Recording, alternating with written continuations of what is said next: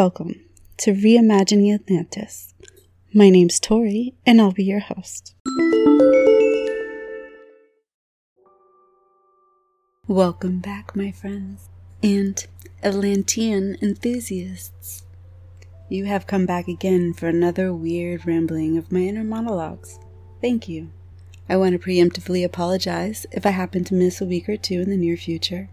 I've started a new job, which I'm exceedingly happy to have.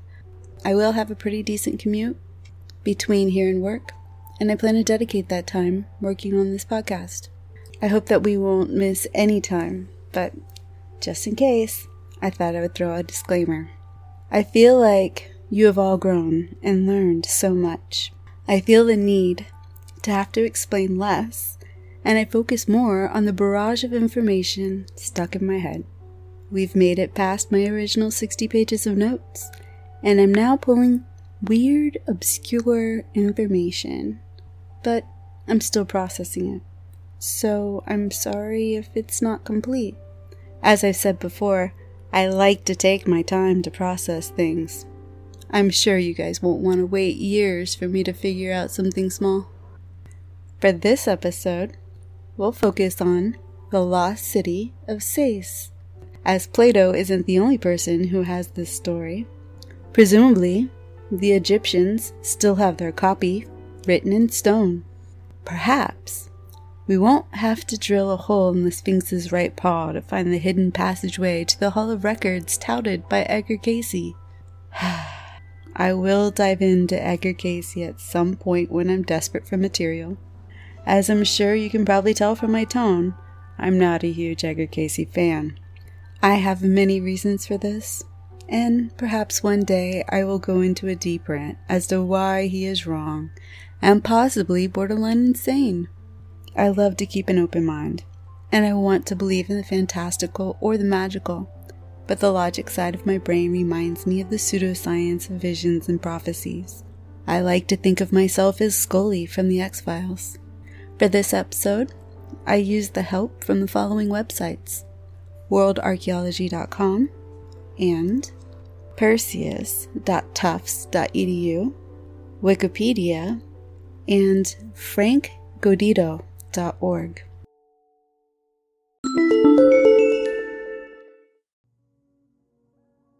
Located in Lower Egypt, or geographically Northern Egypt, within the western Nile Delta, there was a city of power called by the Greeks Sais and by the Egyptians Sau.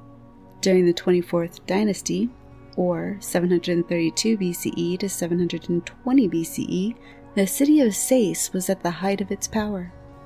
The Temple of Sais had a medical school associated with it, as did many ancient Egyptian temples. The medical school at Sais had many female students, and apparently women faculty as well, mainly in gynecological and obstetrics. And for those not informed, that is the girly parts and everything that comes out of them. An inscription from the period survives at Sais, and it reads, "I have come from the School of Medicine at Heliopolis, and have studied at the women's school at Sais, where the divine mothers have taught me how to cure diseases." Plutarch said at the shrine of Athena, which he identifies with Isis, in Sais carried the inscription, "I am all that hath been, and is, and shall be, and my veil no mortal has hitherto raised." Hector Berlioz, of The Childhood of the Christ, in Part 3, has Sais as the setting for the youth of Jesus until about the age of 10, after his parents leave their homeland to escape the Massacre of the Innocents by Herod the Great. Texts tell us that around 3000 BCE, the city of Sais was a cult center of their creator and war goddess, Neith. I've been hinting around that Athena originated in Libya, as she was the goddess in Egypt before she became the goddess in Athens. Remember that Plato's screenplays were meant to be propaganda to the greatness of Athens, so there is definitely a bias on his Atlantis story. Just to be clear, I want more than anything for Atlantis to be true, so I myself am biased. However, I am open to heartbreak if I am convinced that the entire story was metaphorical. In the mid-19th century, modern Western explorers recorded a massive mud brick enclosure wall and citadel at Sais. However, by the 19th century, most of these structures had been removed by Egyptian treasure hunters, local builders and landowners, leaving virtually nothing of this once great city. In 1993, an archaeological team, deemed the Delta Survey, visited Sais and, despite its battered appearance, identified its potential. Together with a team from the EES Durham University and Egypt's Supreme Council of Antiquities, the excavation of the city of Sais began. They found a great pit that contained settlement remains that go right back to the Neolithic period, or 42,000 BCE to 39,000 BCE, or better known to us as the end of the Stone Age. During this exploration, modern explorers recorded a massive mud brick enclosure wall and citadel at Sais. Sadly, most of these structures had been removed by European treasure hunters, local builders, and landowners, leaving virtually nothing of this once great city. In 1987, the Delta Survey found a massive mud brick walls on the northern enclosure. Researchers identified this area as likely site of citadel or royal palace of the 26th dynasty of kings during 664 BCE to 525 BCE, or the time when Solon reportedly visited. Sadly, little remained of the city's once royal occupation, bar fragments of shattered stone, monuments, pottery fragments lying on the surface of cotton and wheat fields. The Delta Survey has been fruitful in finding lost traces of this once vibrant city. They continue to excavate the area and local villages looking for reused blocks. Perhaps holding up someone's bedroom somewhere is a pillar describing the story of Atlantis.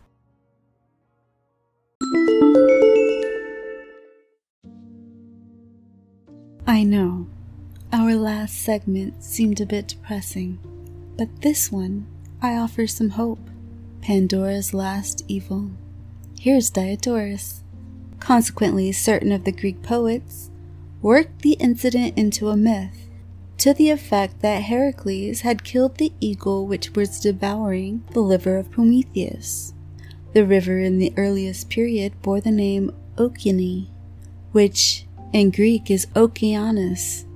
Then, because of this flood, they say, it was called Aedes, and still later it was known as Aegyptus, after a former king of the land.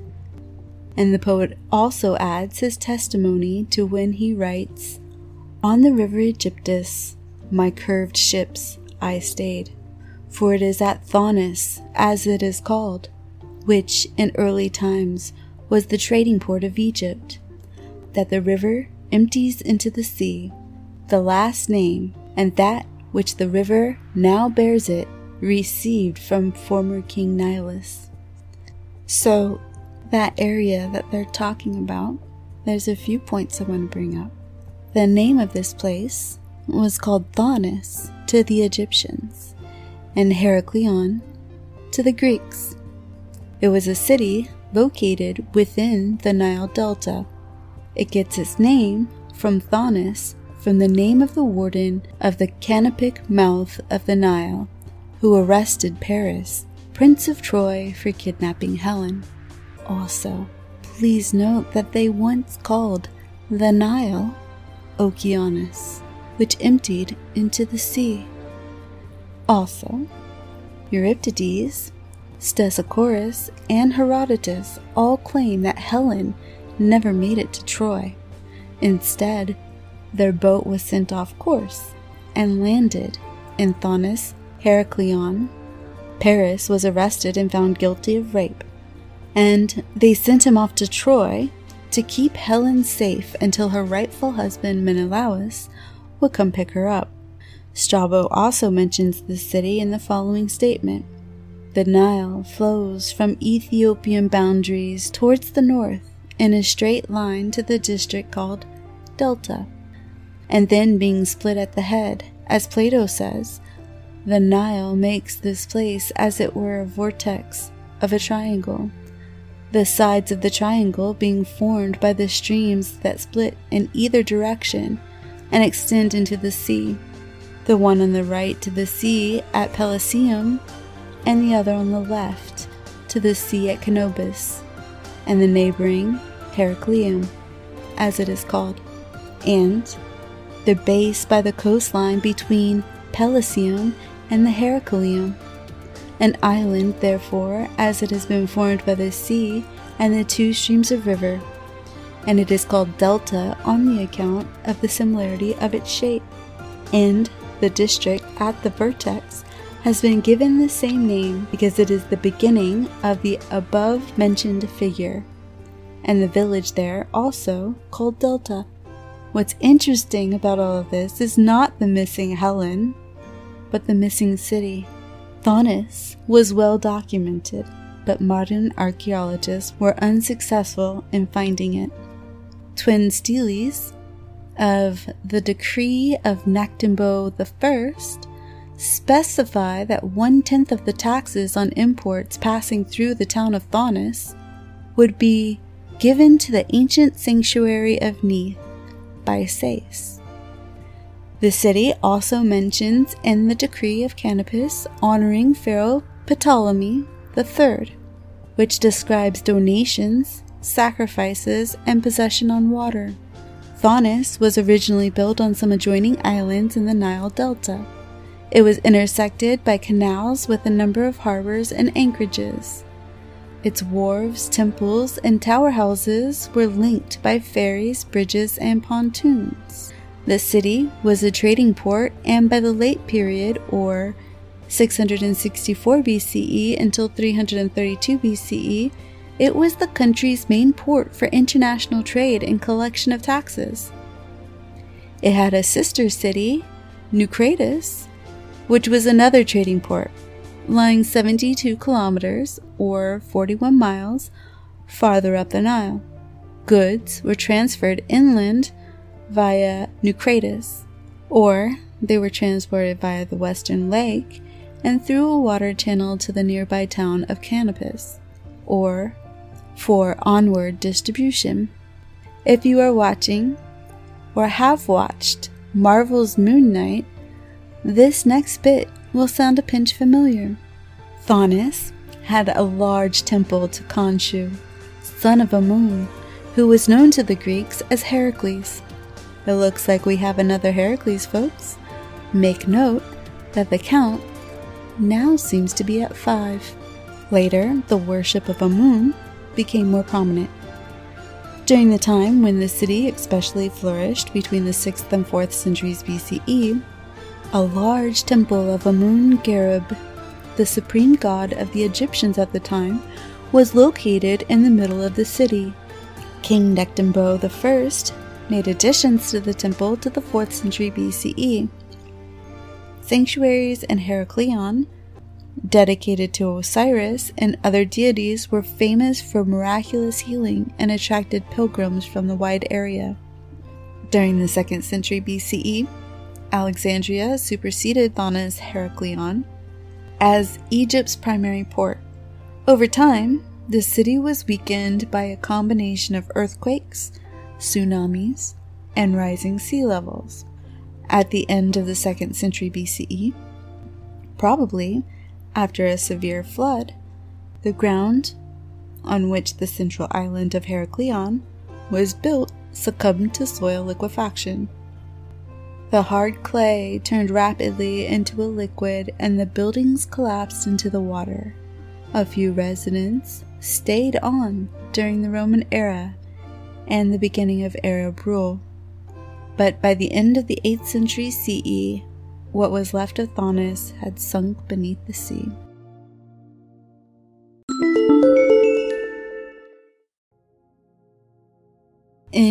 1833, an RAF commander flying over Abu Qir Bay saw ruins under the water. At that time, most historians believed that Thanis and Heraklion were two separate cities, both located on what is now the Egyptian mainland. The ruins submerged in the sea were located and explored by the French underwater archaeologist Frank Godiot in 1999, after a 5-year search. Numerous finds from the site have indicated that the city's period of major activity ran from the 6th to the 4th century BCE, with finds of pottery and coins appearing to stop at the ends of the 2nd century BCE. Goditto's finds have included incomplete statues of the god Serapis and the queen Arsinoe II, who became king. No more than 5% of the city's area was explored by the archaeologist.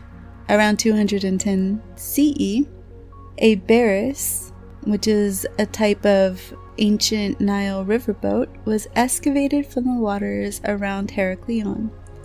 Its design was found to be consistent with the description written by Herodotus in 450 BCE. In July of 2019, a small Greek temple, ancient granite columns, treasure-carrying ships, and bronze coins from the reign of Ptolemy II, dating back to the 3rd and 4th century BCE, were found at Thanis. The investigations were conducted by Egypt and European divers, led by Godiot. Underwater, off of Egypt's northern coast, they also uncovered a devastated historic temple. The main temple, during the waning years of the city and having Greek cultural influences. As of 2021, excavations of the underwater site are proceeding slowly. In August 2001, it was announced that wicker baskets containing both the fruits of the dome palm tree and grape seeds dating to the early 4th century BCE had been discovered within the ruins of the city, alongside a number of treasures in ceramic, bronze, and gold. Many of the bronze artifacts were statuettes of the ancient Egyptian fertility god Osiris, and many of the ceramic figures had likely been imported from Attica. A wooden sofa used for banquets was also found alongside a gold amulet of high quality. The artifacts had been preserved within an underground tumulus and the channel surrounding it, possibly as Greek funerary offering, explaining the relatively untouched nature of the find, despite the cities having continued to exist well after the 4th century BCE. The objects recovered from the excavations illustrate the city's beauty and glory, the magnificence of their grand temples, and the abundance of historic evidence, colossal statues, inscriptions, and architectural elements, jewelry and coins, ritual objects, and ceramics. Excavations here have revealed beautiful archaeological materials such as bronze statuettes. On the north side of the temple to Heracles, a grand canal flowed through the city from east to west and connected the port basins with a lake to the west. Archaeologists have found a black granodiorite stele that is 1.99 meters or 6.5 feet high, and it bears a royal decree dating to 380 BCE by Nectanebo I, first pharaoh of the 30th dynasty, which was believed to be in the Temple of Neith at Sais. While this may not be the stele depicting the Athenian-Atlantean-Egyptian War, it holds hope that the story may once again be found. This sunken city has been preserved for thousands of years, promising great revelations for the civilization frozen in time. I check back every few months or so, hoping that the lost Temple of Neith is found again, and perhaps written on the pillars would be the unadulterated story of Atlantis.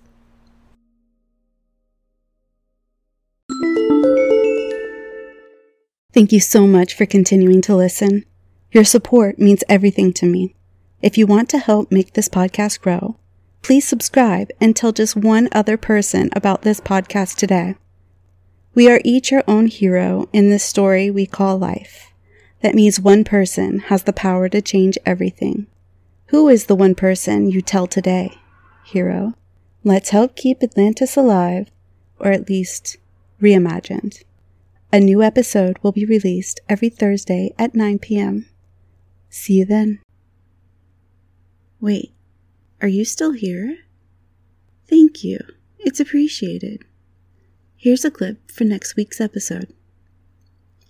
Mythological tradition states that Alcides Heracles stayed and slept in this cave before doing his 11th labor. From the caves of Heracles heading southeast about 20 miles in the town of Masura, there is still a commemorative spot where the hero fought the Titan Antaeus.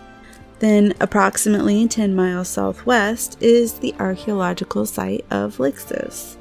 Lixus is an ancient city founded by the Phoenicians between the 8th and 7th century BCE before the city of Carthage.